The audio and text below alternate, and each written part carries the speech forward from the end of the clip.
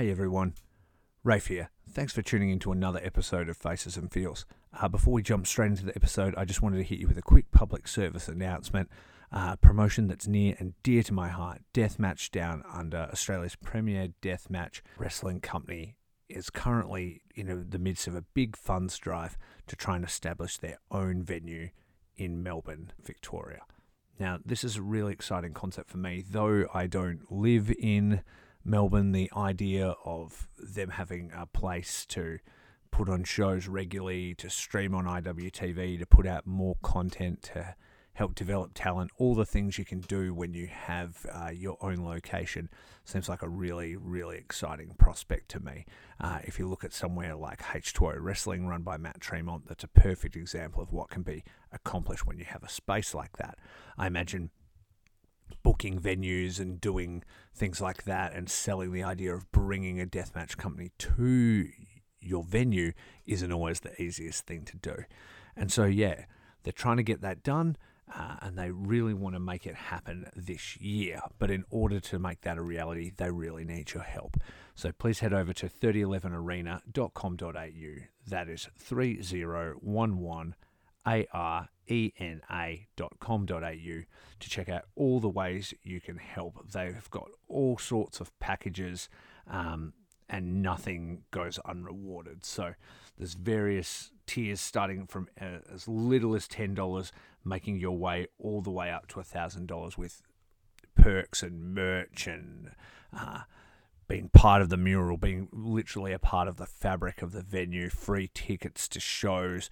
All of these things are available, and you'll be helping a great cause and helping a great community that they're building over there in Melbourne. So please check out 3011arena.com.au and support Deathmatch Down Under. And with that said, let's jump into the show.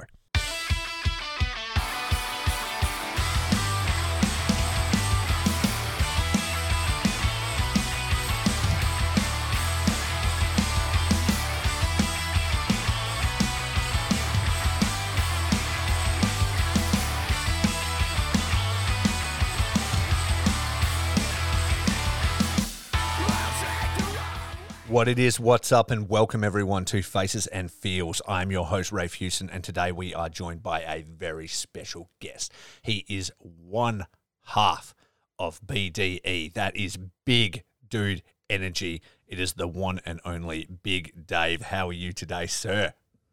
Good moment, Rafe. Good moment, Faces and Feels podcast listeners. Are we excited? Are we amped up? Hold on. I asked before, I'm going to break a little bit of the fourth wall kayfabe for a moment. I asked before if we could swear. You said we could, so I'm going to start us off with the first bomb. Let's fucking go. Let's fucking go. Let's fucking unhinge this shit. Let's go. Like, you ask me anything, I'm here for it, okay? Well, I'm here for it. Go. I fucking absolutely love it, man. And yes, I swear like a sailor and I can never stop. So this bad boy is explicit right out the gate. So let's crank straight into it, man. One question. When you think back to the first faces of pro wrestling that stood out to you and got you drawn into the wonderful world of pro wrestling, who was it? There's so many, and I'm gonna separate Big Dave from obviously the shoot of David. I really didn't put much effort when I thought of my gimmick name, simply for the fact that there just isn't a separation between the two. I just amp it up by like 20%. Yeah. But when I think back to like when I first started getting into wrestling and the kind of characters and demeanors of who stood out to me, when I first started, it was someone like Rey Mysterio, right? It was more just the appeal of, I remember my first pay-per-view being Royal Rumble 2006. You know, he obviously biggest face at the time. The run that he had, Rey Mysterio, from the start to the finish, did it obviously for Eddie Guerrero, which at the time I didn't really know much about. Yeah. Then, you know, you get so encapsulated in the moment that it wasn't too long after that I started to obviously go back and do the research. And then I discovered the true faces of why I really love wrestling. And they're obviously The Rocks, who's, I guess, probably one of my biggest aspirations, not just in wrestling, but just the way he carries himself in life. Absolutely. I like to think I try to carry myself in a similar kind of demeanor, in a similar kind of manner. You're talking to John Cena's, Triple H's, Brock Lesnar. I think Brock Lesnar is always going to be a name that just will always stand just shoulder to shoulder with the best, not just in wrestling, but in combat sports. Someone who takes this as seriously as it should be, both as an entertainment and as a sport.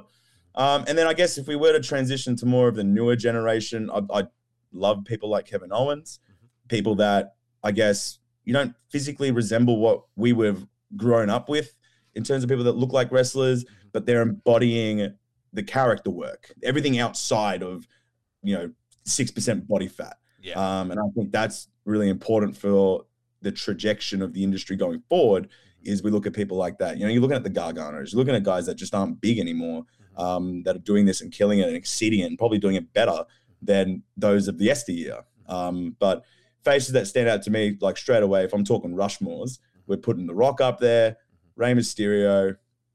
I'm going to throw Kevin Owens in there. I'm going to get really cheeky. I love that. And Stone Cold. Stone Cold. I'm very character focused, right? Yeah. That's always been the thing that's always stood out to me in wrestling has always been not so much the moves, and like it's obviously we're going to debunk how we were trained. And one of the things that's been grilled on us was it's not about the moves, it's about the moments, it's about the memories.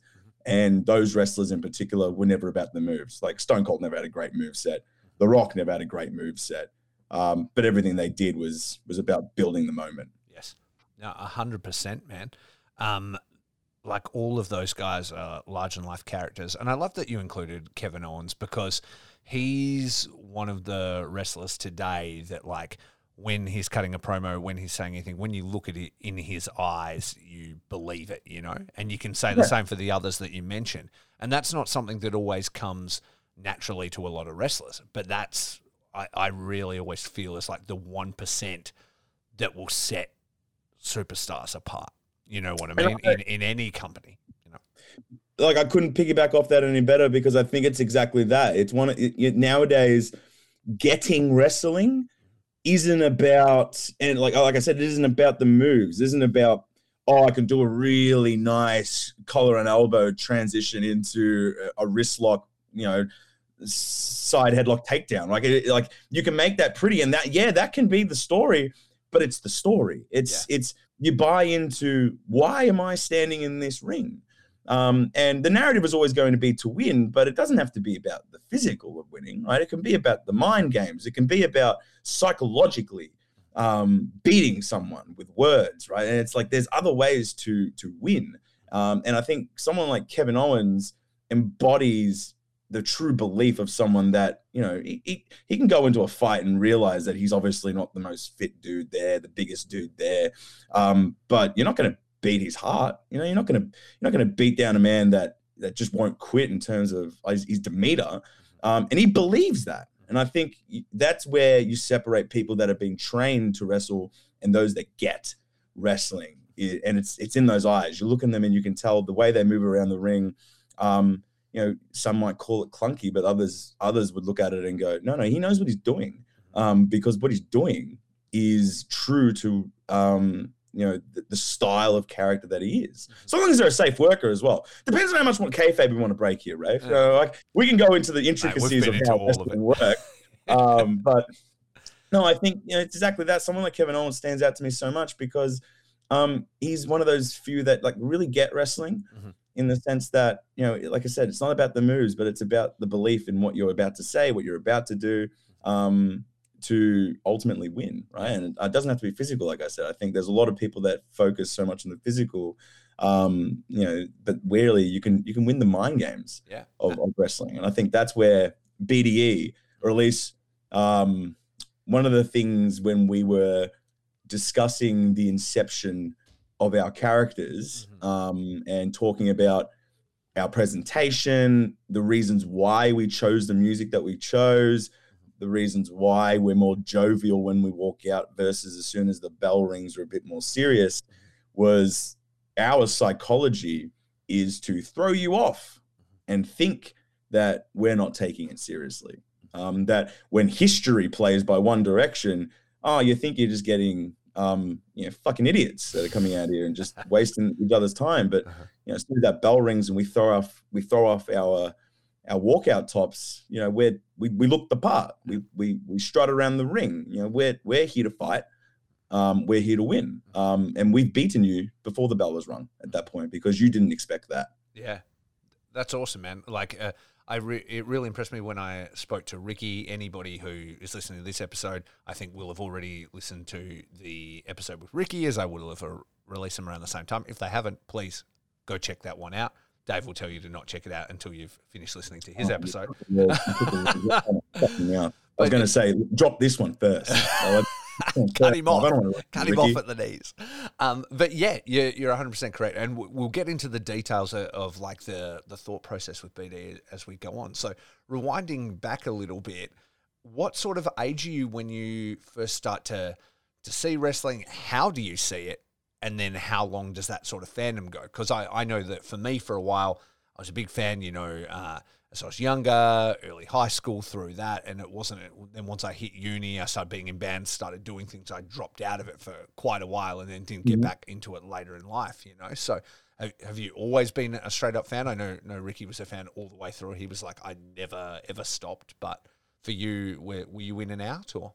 I think I'm very similar to you, Rafe, in that sense where I got into it young. I got into it when I was at that impressionable age of like, I'm talking like 8, 9. Yeah. So I didn't get into it too young, but I got into it obviously during my childhood. Mm-hmm. And like I said, it was like, I believe it was Royal Rumble 2006, or at least the Survivor Series 2005. It was around that mark where I started watching my first pay-per-view. My mother actually grew up with wrestling. She was a fan of the WWF. Oh, cool. So she grew up with the Rocky Johnsons, obviously the Ric Flairs. Mm-hmm. Very territory based, but like she wasn't a massive fan. Yeah. But when it was on, the household, I grew up in a household that was accepting of wrestling, and I can understand the old adage, or I guess the old way of looking at wrestling. I don't know if it's the same now. I don't think I hear it more these days, but back in our time, and I'm talking like, the mid 2000s, it was the whole discussion of obviously don't try this at home. It was a bit taboo for people our age to watch it because then as I said, we're impressionable. We're trying to do the BFUs onto mattresses. We're trying to do the sweet chin musics and then blowing out our fucking hip flexors. We're doing all those. But for me, that was when I first started, and I think I watched it quite consistently and quite religiously, probably up until my teen years, and then I dropped off. And I dropped off mostly because I guess I just found interest in other things. I started to take out music. I was a bit more into, I played basketball throughout my early teen years, dropped that, and then I started gym. And then, but when I say I stopped watching wrestling, it was never that I tuned out of wrestling. It was always one of those things where, back then I was on Reddit and I was on Squared Circle. I'd always keep up to date with what's going on. And then as it transitioned into, the more advanced social medias like Twitter and Instagram, when they first dropped, I started following a lot of those pages to keep up to date. And whilst I never watched Raw, SmackDown religiously every single week, I knew the results and I still kept up to date with the stories. And if there was something that was going to gravitate me back in, I would tune back in. You'd always tune back in around the Royal Rumble. Yeah. And then you'd follow it through to Mania, and depending on what was going on with the programming at the time, you'd follow through. And I think I started to get really, really back into it. I want to say when Brock made his return, and I believe that was 2013. Correct me if I'm wrong. I believe it was around 2013. We were 1 year removed from high school, so 10 years had passed me. I was starting up uni. And funnily enough, it was around about the same time, obviously, when I bumped into Connor and he introduced himself so ceremoniously into my life. We connected over our shared love for Brock Lesnar. I don't know if he's told you that story. Obviously, I haven't listened to his stupid podcast. I can't remember if it was specific. I think it was because the way he tells it, and I mean, we could let you tell the story again, but essentially it was you guys were on the train. So he talked about being at university or whatever, and he was like, saw you the first time and you were being sort of like noisy in class and he's pretty reserved and he was like, oh, this guy, class clown, whatever. And then he was in the back and he was watching basketball and you sat next to him and asked him about basketball. And then you guys were kind of talking. He was like, oh, yeah, whatever.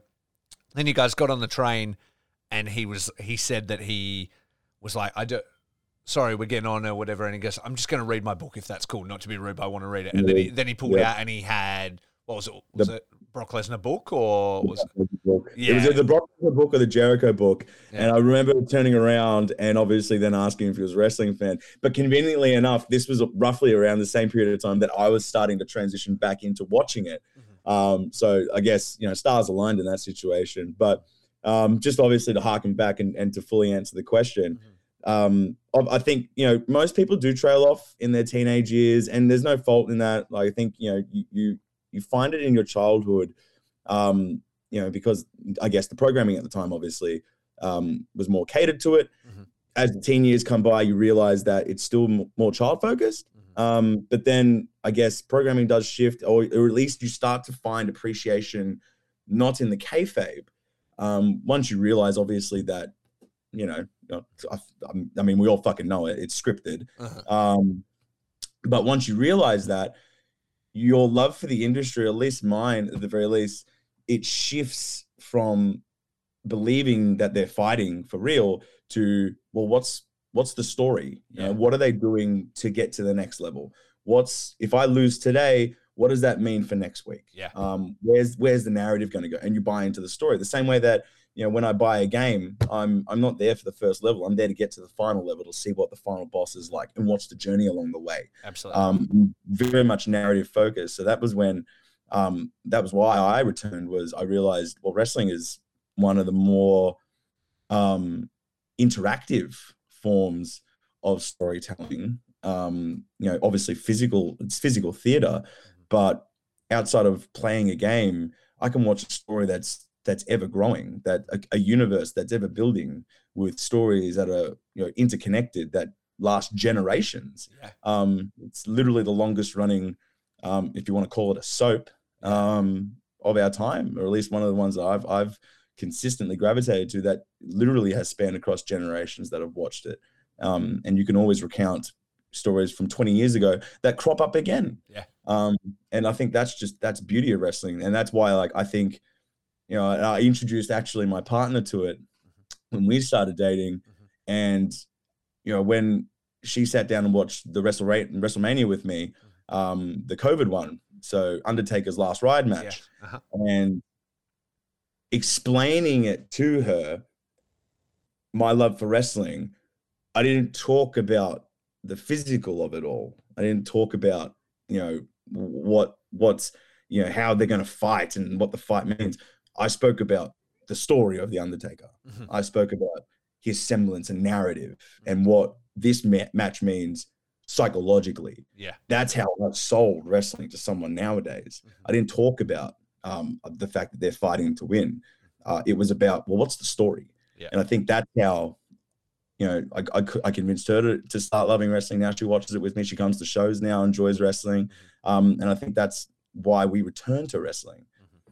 Yeah, I think you're completely correct. It's how I got back into it, in a sense. Like you say, when I was younger, I guess, and I got into it, I don't know if I ever really, fully believed it was real, because, we're talking early high school years and stuff, but I was really into all the characters and, all of that kind of stuff, and I loved, learning about them in the same way that I loved learning about superheroes and, and all those kind of things. I like heroes and characters and things like that.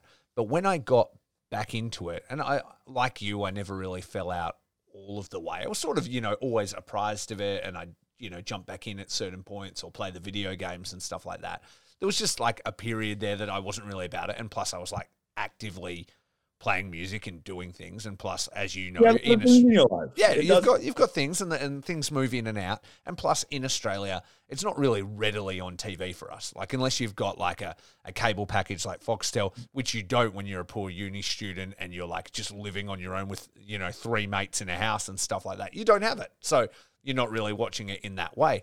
But years later, so I kind of kept apprised to it, and years later, I had moved in with my now wife, and we did have a Foxtel package, and we were just flicking through channels. We've got every channel, whatever, blah, blah, blah, and we come through, and it was Raw, and it was Seth Rollins curb stomping Randy Orton through a cinder block or whatever, and it's all that kind of stuff. I didn't know who Seth Rollins was. I knew who Randy Orton was, obviously, And then I was like, oh, I used to love wrestling or whatever. And Amy was like, yeah, me too. We should watch it. So we ended up watching it, and then we ended up getting back into it in a real way. But in the way that, like, now, at this point in time, podcasts now exist. Now there's interviews. Now kayfabe is officially kind of broken. There's all that kind of stuff. So then I started getting really into, like, learning the mechanics of how it all worked. You know what I mean? The drama of it. Hearing, like, old road stories, you know, with wrestlers from the 80s and crazy stories and stuff like that. And that started to draw me back in. And then even when I maybe was disenfranchised with the product, or, you know, like WWE or whatever it may have been, there was other stuff for me. I was learning about other companies, you know, Ring of Honor and New Japan, and seeing this wrestling that I never even thought was possible, because, you know, I had only known WWF and WCW and that kind of stuff. And so the entire world of wrestling kind of opened up to me in a completely different way. And like you say, that is how the appreciation now works. You know what I mean? How is the match told? How smooth is it? What is the stories? What is that thing? And there's, in all different companies, there's different ways to appreciate everything. And I think that's why it's like an art form that continuously keeps giving in different ways, and the characters keep developing forever, and new people appear all the time, you know, and it's what's most fun. How did you then, like, so if you're a fan, like for me, training to be a wrestler was never possible. You know what I mean? I grew up in Geraldton, which is 4 hours sort of, you know, north of here. And it just seemed like literally America is kind of so far away. So if you're a fan and you're getting back into it and stuff like that, did you ever consider, I would like to train for this, you know, you're doing gym stuff and things like that, or was it something that fell in your lap, you know? Very much a situation that fell in my lap. Now, I don't know. Well, actually, I probably do know Ricky's answer, because I think it piggybacks off mine in the sense. But, like, just obviously peel it back. You know, I grew up as quite a big kid. Obviously, for me, wrestling was never something that I ever envisioned I would do. You know, I never really, other than my early teen years, I put on a fair bit of weight towards maybe 14, 15. And for me, gym was a sense to move into utilizing my size and structure for strength. So I remained at a big size. I wasn't very mobile. Now, well, I don't say that in the sense that I was completely immobile, but, you know, my cardio wasn't great, but I was strength focused. And that was really why I gymmed at the time. So for me, wrestling was never on my mind throughout my teen years or even into my early 20s. I enjoyed it, but I just never thought, okay, this was something I could do. But mostly actually for the fact that I just didn't think there was a pathway for, you know, people like us in Australia to be able to find our way, unless you were to go to America and find a school there. That was what my mindset was at the time. Then I did a disc in my lower back off a 220 squat that made me realize, one, I need to use a weight belt when I start lifting nowadays. But then secondly, it made me realize that, you know, strength, or at least level of strength training that I was doing at the time wasn't really worth the effort, or at least the payoff that I was kind of getting. I did I never really did comps, but I was always kind of strength comparing against comps. So the way I trained was heavy leg press, deadlift, squats, all that kind of stuff. And I realized, you know, at my size and capability for that size that I was, it just wasn't sustainable. So as a result of that, I kind of shifted into more of a bodybuilding mindset and started to lose weight. But around the same time, I'm thinking around, you know, maybe Connor's podcast would clarify it a bit better than mine, but I'm thinking 2017, 2018, friend of mine told me that he was working with a local wrestling company. I was like, oh, okay. Oh, I didn't know we had many of those in Australia. Like, I'm not on the radar at all. Yeah. I think obviously you know of MCW, right? Being Melbourne based, right? So you know of the big company just because they have affiliations with the American ones. But I didn't know, you know, we had a territory system. Who does? Like, I didn't go to like a local show until I was in my 30s. You know what I mean? It's like they just weren't even on my radar, like, in any way. So my first show was an Adrenaline Pro Wrestling show, based out in Seaford, Victoria. And so my friend works essentially management for them, commentary at the time. And he's like, hey, come on down, like come watch, right? Like, you know, we're both marks for this shit, so you know, you'll obviously enjoy it. I'll comp you a ticket. Yeah. And I'm like, fantastic. At this point in time, I think I'm floating around like 135 kilos, 140 kilos. I'm big, but like I've got size and structure to me that like I look like someone that if I walk through the door, they would go, "Are you working tonight?" And that's exactly what happened. So I walked in there.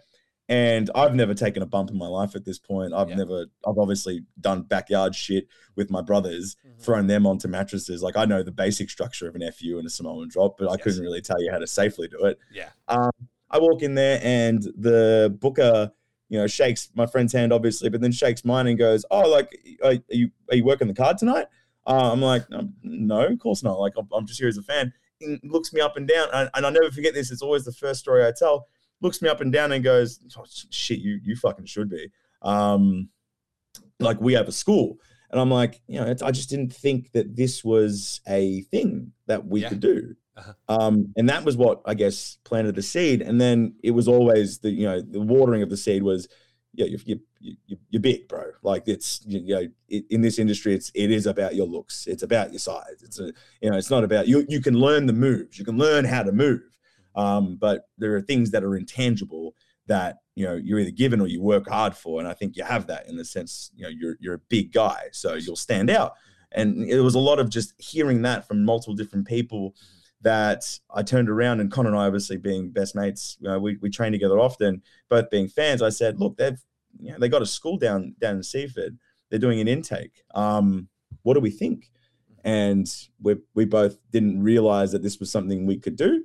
And we kind of just shrugged shoulders and said, well, fuck it. Let's just do it. Yeah. And then we took our first bump in 2018. And I guess, it's history ever since. We've had some off years and on times. We started at that school with Adrenaline, but then obviously we've made our home now with Relentless when they opened up, I guess, midway through the pandemic.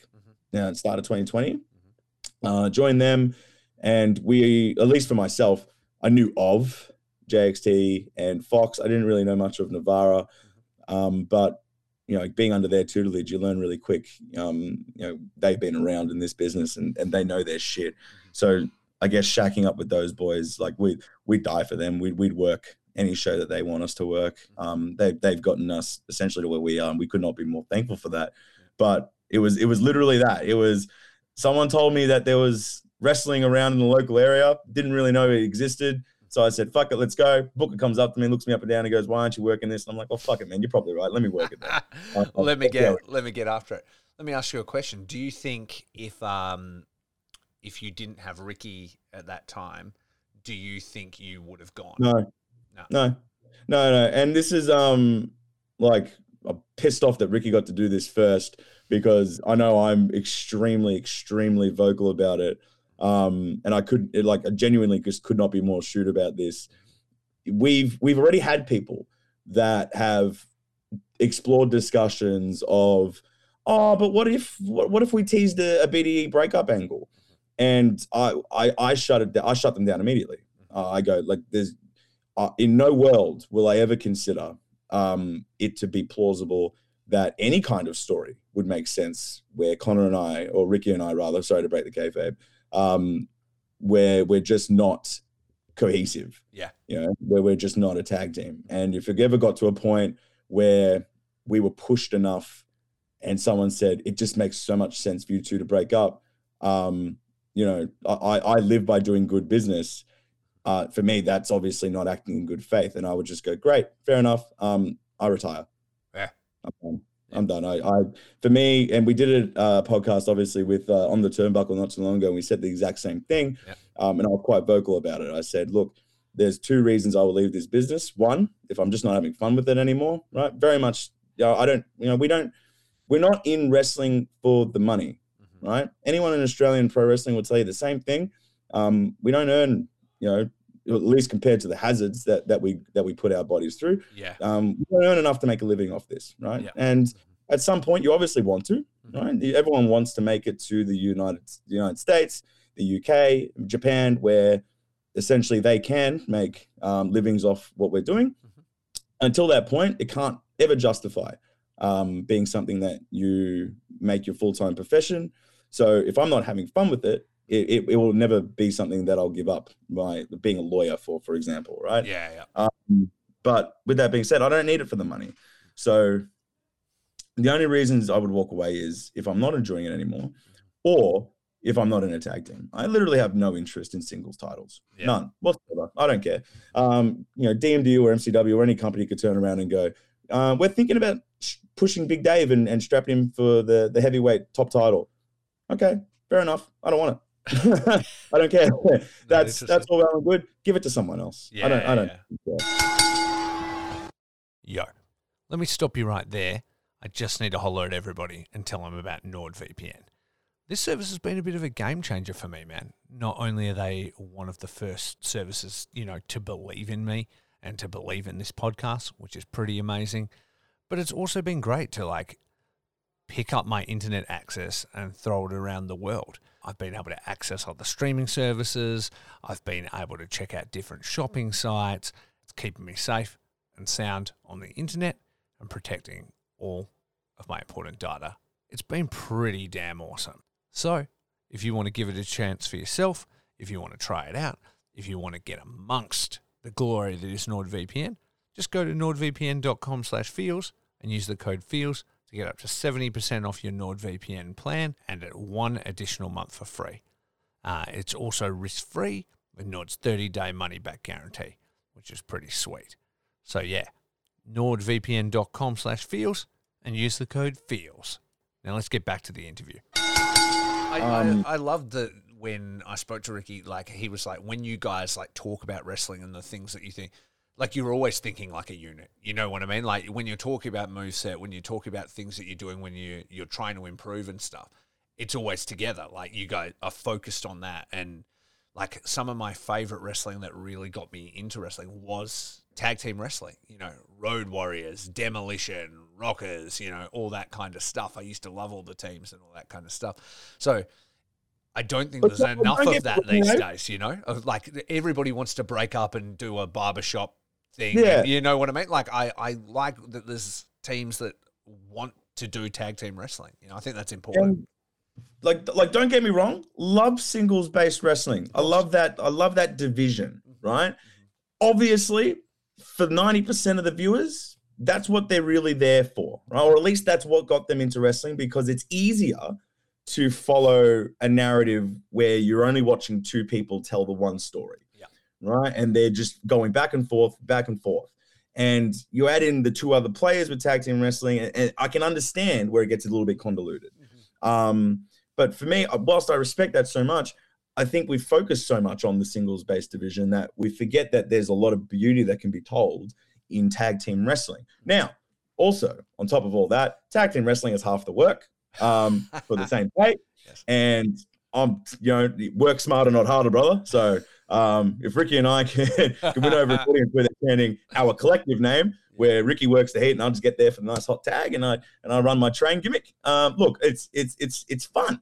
Yeah. But I think, take off the fun bullshit aside, there's so much potential for exploring, narratives and different situations and setups in tag team wrestling that I think only now are we starting to see more of it, especially with the AEWs that are really giving a lot of focus to the tag team division and the trios division stuff, which started in Japan as well. I'm not going to stiff Japan. I know Japan's been doing some shit too over the last 10, 15 years. And if we peel it back even more, we're obviously talking about the Dudleys, the Hardy Boys, the Edges and Christians, but they were a side show appeal to obviously the Triple H's and Shawn Michaels that were running the singles division, right? You were there for the heavyweight title, and the tag title was something that you got 12 to 15 minutes on a show that was spectacular. Yeah. But it was never really about, unless you were those boys, it was never really about, okay, well, what are they going to do for the next 4 months other than fight for the belt, which I think, in and of itself is a great story. But that's all the division has really been for a very long time, was you got tag teams that do spectacular shit, but then really their story is, well, who's going to go for the belt? Now, granted, we're kind of doing that at the moment, but we want to start really exploring what can two people do as a cohesive unit, story wise, and tell that can captivate the same way that a Triple H and Shawn Michaels did, that a Stone Cold and The Rock did, where I don't know how often they fought for the belt, but when I think of those two, I don't think about a title between them, right? I think about a story that they told for 3 to 4 years, and then they moved on to tell other stories. There's not many tag teams I know that have ever had the same kind of allure about them. And I want us to try and be that, or at least for the Australian scene, where you look at them and you go, yeah, they fight for the belts. And, we're only a year and a half in now, and fair enough, that's what we're going to do to add a bit of prestige to the BDE name. But then it's going to be about, well, what are BDE going to do as a unit to tell a story, right? What's our arc? Yeah. Where do we go from here, right? And I think, obviously, the fantasy pitch, we hear it all before, but we'd want to fight our trainers, right? And we want to tell a story of, I guess, protege and master, right? Like it's not belt based, but it's now our transition into something bigger than titles. And now it's about, okay, what's the story of BDE and where does it go? I can't remember what the original question was, Wave, but no, it's fine. I love it. All of it is relevant, and you're right. With tag teams and stuff like that, it does tend to be title based, and I think the story's there. I think there's stories of friendship that can be told. I think there's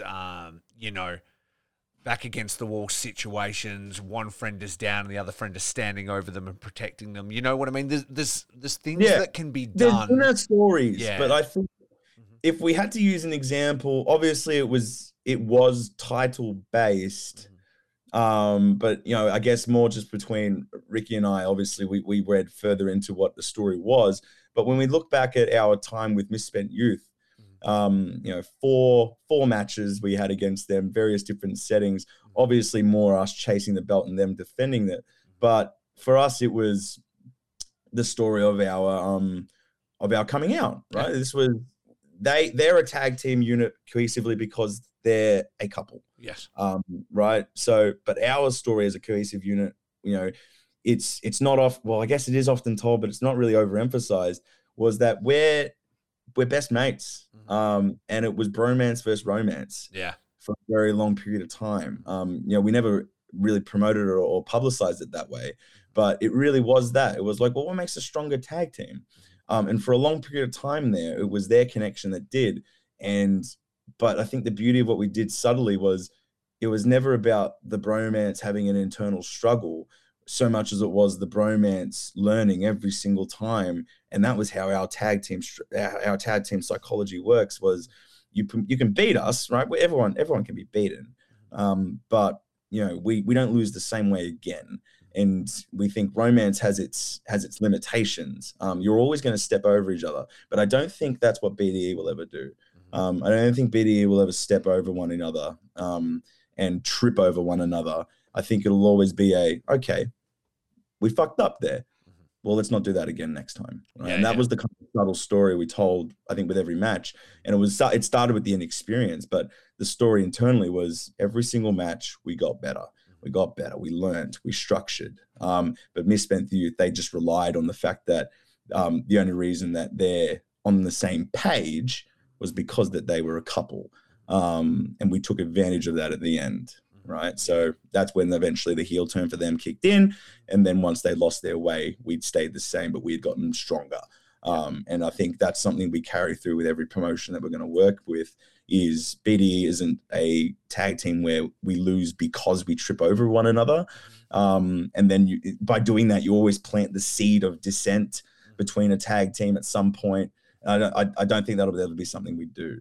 But I think that's where I want to see more from tag teams, not just in Australia, but just, I guess, worldwide too, is, you're telling a macro narrative, but what's the minutia between you two, right? What's the driving psychology? And I think that's ours.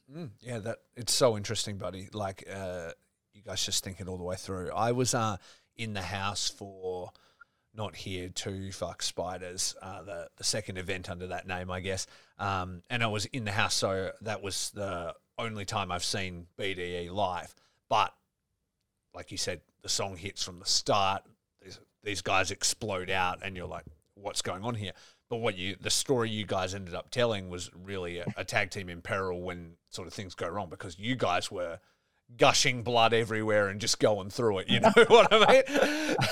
I mean, I talked to you at I don't know if you remember, I talked to you at the merch stand afterwards, and you were talking to me, and your head just started bleeding like again while we were talking, you know, like, and I was like, these guys have been through it. So like, there's definitely places you can go and things you can do if you're constantly trying to think outside the narrative of a team that will eventually implode.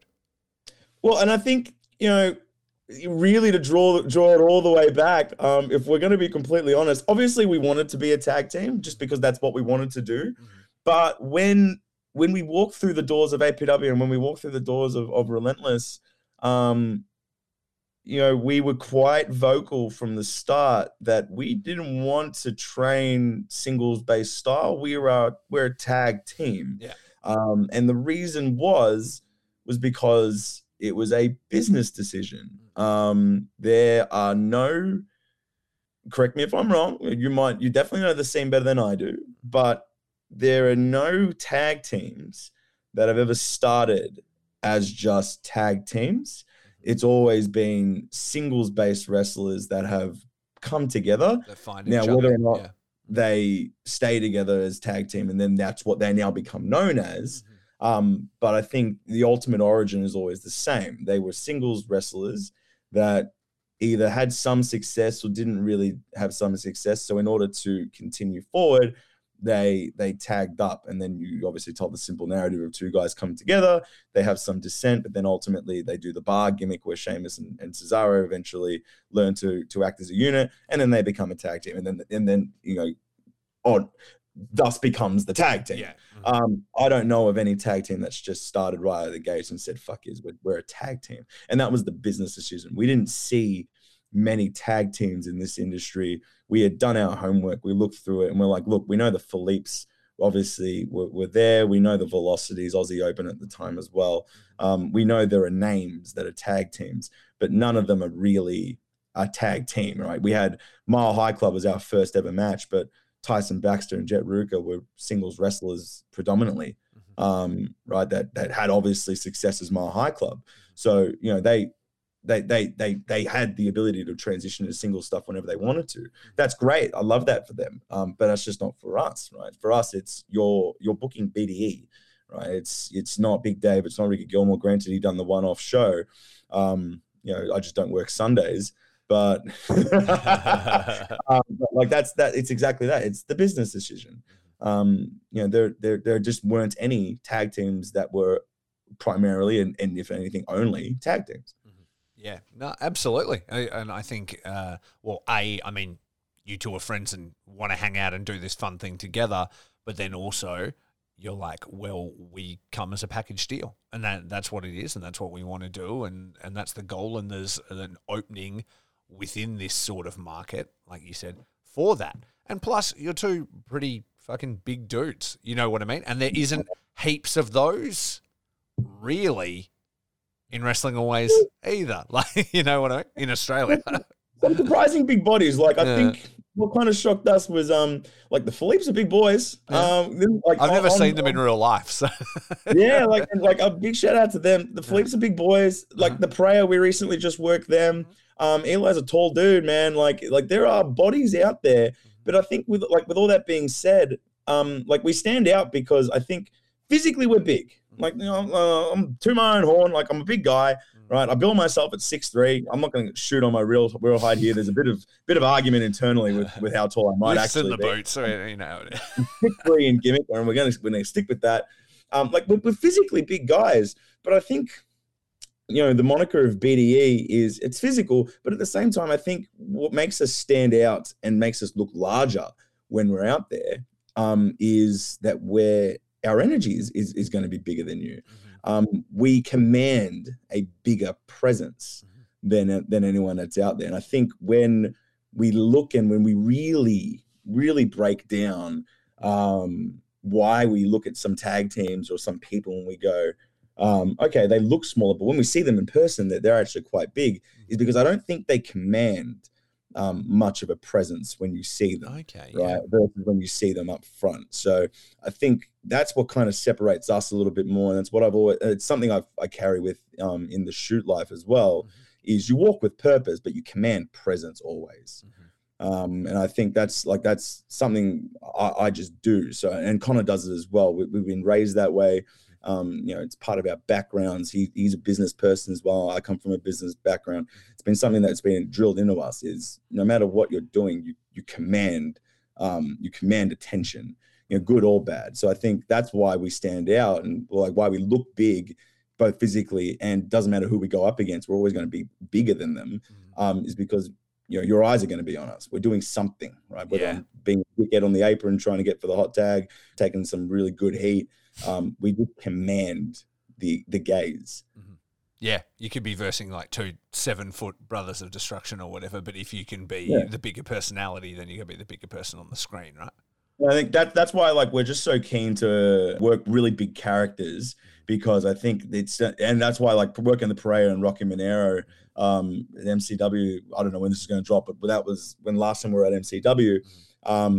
It was a good test for us because they're big characters, right? You know how the Pereira walk around the ring. Rocky obviously has just a wealth of experience under him. He knows how to command an audience. So they're going to look at him. So for us, and obviously Ugg was there too, right? Ugg's a physically big dude.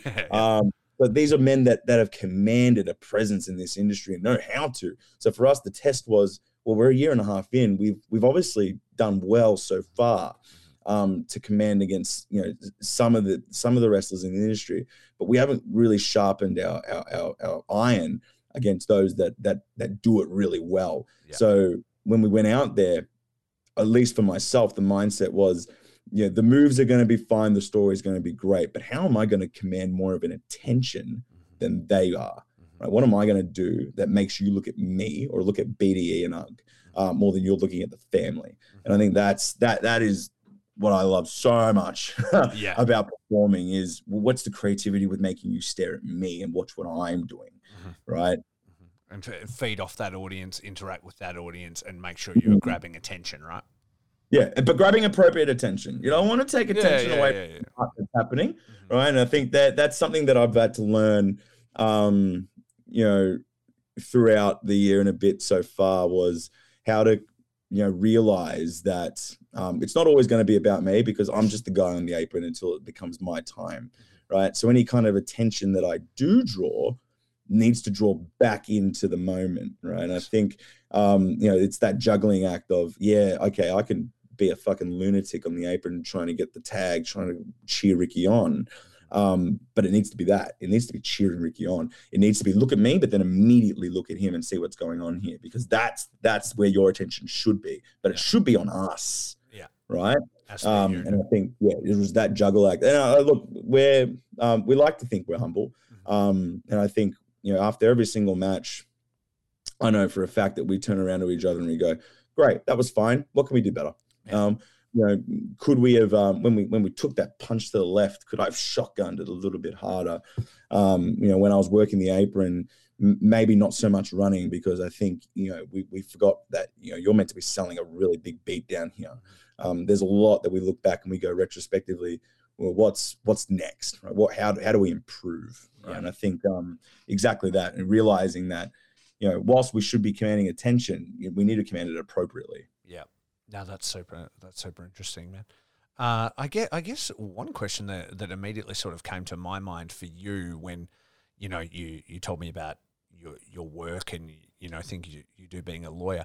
How do you control work-life balance when it comes to something as serious as a career like in law, plus fitness, gym and things like that, plus professional wrestling? You know what I mean? I struggle, I think, and as a lot of people do, with work-life balance between, something as simple as podcasting, managing a store, making sure my wife is good, looking after a new puppy that you met briefly, all of these things that you do, they take up a lot of time, and you're like, there's only so many minutes in a day. So how do you find yourself structuring that and making sure that you're giving everybody the appropriate amount of attention, Rafe, with great fucking difficulty. Yeah. I was hoping you had some fucking great secret for me, because I'm like, he's doing way harder stuff than me, so surely he's got a technique.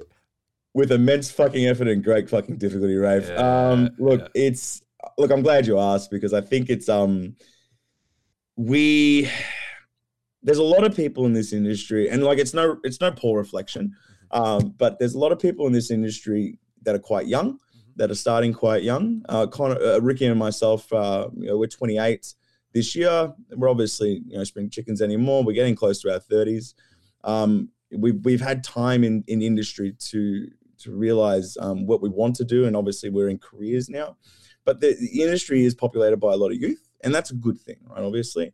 But at the same time, it does have its downsides. And one of the biggest downsides is you're going to give all your attention to it, and you're going to brush away some of the important things to structure yourself 10 to 15, 20 years from now. And I think that's, kind of like, trying to go back to what we're talking about here. The reason we're able to juggle wrestling so well, or at least definitely from my perspective, is we look at it very much as a weekend thing. I guess we've made obviously the sacrifice to say most Saturdays are going to very much be a write-off. They are wrestling days. But every other day of the week, I'll be honest with you, I don't think about wrestling. But mostly for the fact that I don't have time to. We train when we need to, right? And we try to train as often as we can. But when I'm at work, I'm a lawyer, right? Like I'm not thinking about my match on the weekend. I don't get nervous as it is anyway, so I'm really not worried about the things that are forthcoming in terms of, am I scared to wrestle? Who am I scared to wrestle? Am I scared to do a move? Like I'm really not thinking about it. And that's what I think the biggest lesson most need to learn is if you're going to spend a lot of your time thinking about something that isn't going to be able to support you, yes, you'll survive for the short period.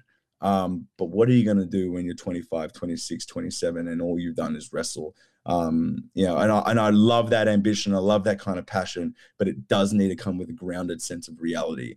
And I think it is something that you only learn with experience and age out there in the real world. Prior to wrestling and prior to becoming a lawyer, obviously I studied full time. I ran a game company, developed and computer-based and app-based games as well as software. I was used to be a security guard. I've had various jobs throughout the years, juggled them all while studying full time. I've got 2 bachelors and a master's. Like this, I've done a variety of different things in the different areas before I got into wrestling, before I got into law. Now it's a little bit easier. I'm pretty much just a lawyer, and then on the weekends I'm a wrestler. But there was a period of time where I was also on radio as well as doing legal-based work, and then also wrestling. That was a bit harder. That was very much I don't have much time for the personal life things. So, I guess to roundabout full stop answer the question, it does come down to the kind of sacrifices that you have to make. And there really is something that you learn just throughout experience. But, Saturdays are for wrestling. Once that's done, every other moment of my life belongs to the other things, right? So my partner, obviously going to make time for your personal life. We try to do things as often as we can outside of work and wrestling. So fortunate that she loves wrestling and loves coming to these things. Otherwise, I would have to not take as many bookings on a Saturday night, because Saturday night is more often than not date night or club night. So it's a beautiful thing that she does come to these shows and loves coming to these shows. So that is something that we can do together. And if I didn't have that, then I think this would be a lot harder too. Yeah, absolutely. That support is so important. It's how I'm able to do the podcast, I guess, because my wife really supports it. She does all the artwork for me and things like that. So that really goes a long way. And even though she's like, just worked a full day till 8:30 at night or whatever tonight, she comes home and takes care of the dog and has no issue with the fact that I'm in here talking to essentially a new friend, but a stranger before that from the other side of Australia, or if not the other side of the world, So yeah, I completely get it. So you seem very goal-based. So as we start to wrap up here, What are yours and Ricky's goals, do you think, going forward throughout the end of the year and into the ongoing sort of accomplishments for BDA? I've said this from day one, and we're gonna do it. Like I'll put every wheel in motion that I have to. I want to unify every single Victorian tag team title. Wow. We Shoot said it since day one. And I think it's one of the things that you get asked often, or at least I'm going to assume most wrestling schools ask you it. The boys definitely asked us. We love this for them. You hear a lot of like, oh, I want to join. I want to make it to the WWE. I want to be WWE champion. I want to make millions upon millions and millions of dollars. Great. Like I love that. Right. That's you want to have goals that are so ambitious that, shoot for the moon, if not fall amongst the stars, right? So you'll get partway there, and if you don't get there, great. Don't beat yourself up to it, because at some point you're far better off than where you started. Yeah. Right. So have those goals, love those. But I wanted to have a bit more of a grounded goal. That did seem unrealistic, but in my head I was like, no, if I politic well enough, I think I can get it done. I wanted to unify every single Victorian tag team title, and I think it can be done, Rafe. I think it can be done. We're holding 2 at the moment. We plan to pick up a 3rd really damn fucking soon. We're going to win that PCW tournament. And then I guess, obviously we know now that the Philippes have dropped it. We were keen to get one up back against them. Slex and Tommy Knight, at least hopefully by the time this one drops, they've still got it. We got our eyes set on them too. Like for right now, the story of BDE is to try and just walk into every company and prove that, when it comes to being a tag team, you're not better than what we're going to be. We've done our time. We're still rookies, obviously. Don't get me wrong. There's still so much we can learn, but the energy that we carry says to us that unless you have 10, 15 years of being best mates outside of this, where I'm literally in his mind, you're not going to be a better tag team than us. And by that logic, we're coming to pick up every single belt. And then what we do after that, fantastic, right? Maybe let's unify them, right? Let's see what we can do when we defend one BDE tag team title in every promotion in Victoria. Maybe then we go over to Adelaide. Maybe we go over to Sydney and we start defending it there, and we start picking up some of those as well. And then we become the Australian tag team champions, right? We're just building blocks on top of it. And then maybe WWE calls, right? And then we turn them down at first instance, right? But then they come back asking for more from BDE. And we go, great, all right, good, let's negotiate, right? We'll drop these belts, but we're going to walk right into that company. We're going to prove the exact same thing that we've been proving in Australia for the last couple of years, right? We're the best tag team that there is here. And by doing that, we start at the small ground roots, and that's by unifying every Victorian tag team title. That's it. And then they end up the greatest tag team in the world. I absolutely love it, Davo. Tell people where to find you on social media and how to support BDE. I'm a bit cheeky. I don't have a universal tag. I really should. You can find me across Instagram at the Halfcast Prince, TheHehalfe. No, not E. Don't drop the E. Cast with a CASTE and then Prince. And then I think I'm Big Daveski on Twitter. Well, I'll put them all in the show notes so everybody can locate you very easily and keep apprised of everything that BDE are going to be doing. My dude, I hope to see you in person when I'm over there in October and share a cold beer with you, hopefully. Oh, mate, just one. I was told that BDE do the buying of the first round, so that's what Ricky told me. And so, yeah, generous people. I got an Asian background, Rafe. All right, I'll buy the first 5. All right, leave it with me. You're in our home. Well, okay, we support you. Oh, mate, well, this sounds amazing to me. It is my birthday when I'm over there. I turn very old.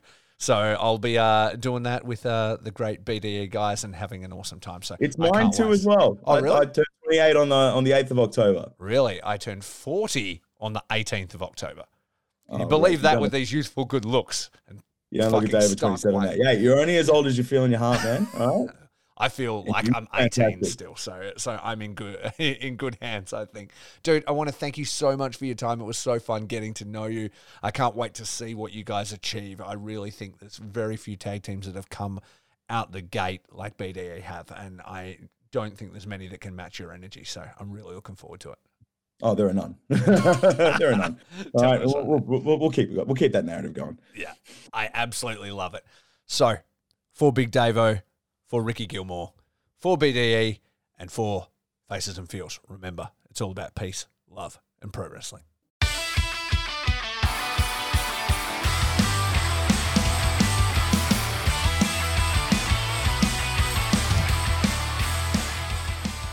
Yo, thanks for spending your time listening to the Faces and Feels podcast. Faces and Feels is a DIY project recorded and edited in-house by me, Rafe Houston.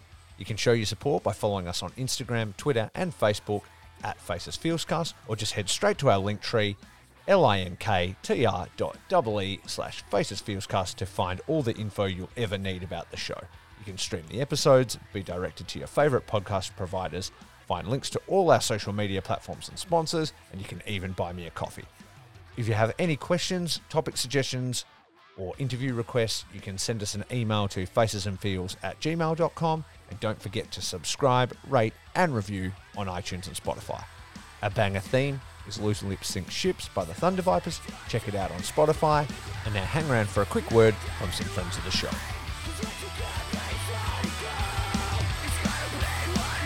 My body is a roadmap of pain. DeathmatchWorldwide.com, the official online merchandise store that is only for deathmatch wrestling. Featuring official t-shirts from No Peace Underground, John Wayne Murdoch, Akira, Madman Pondo, Zona 23, Neil Diamond Cutter, G. Rayburn, Schlack, Necro Butcher, and many more. If you are a deathmatch wrestler, promotion, manager, or platform and are interested in joining the web store, send us an email to deathmatchworldwide@yahoo.com. Deathmatchworldwide.com for the violent feud.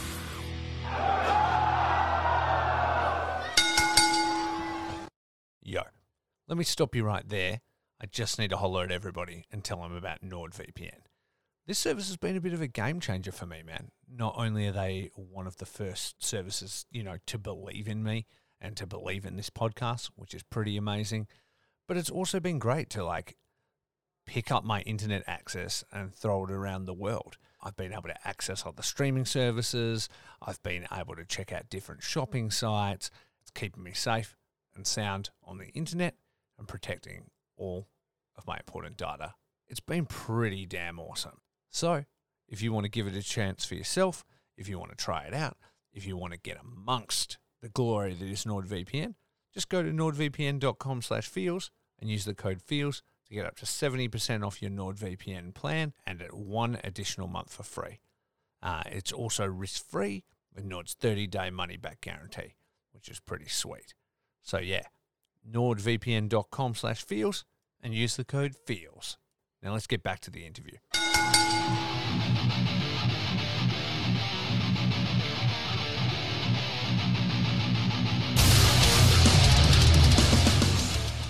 Vinyls and Violence, a brand celebrating a love of music and deathmatch wrestling.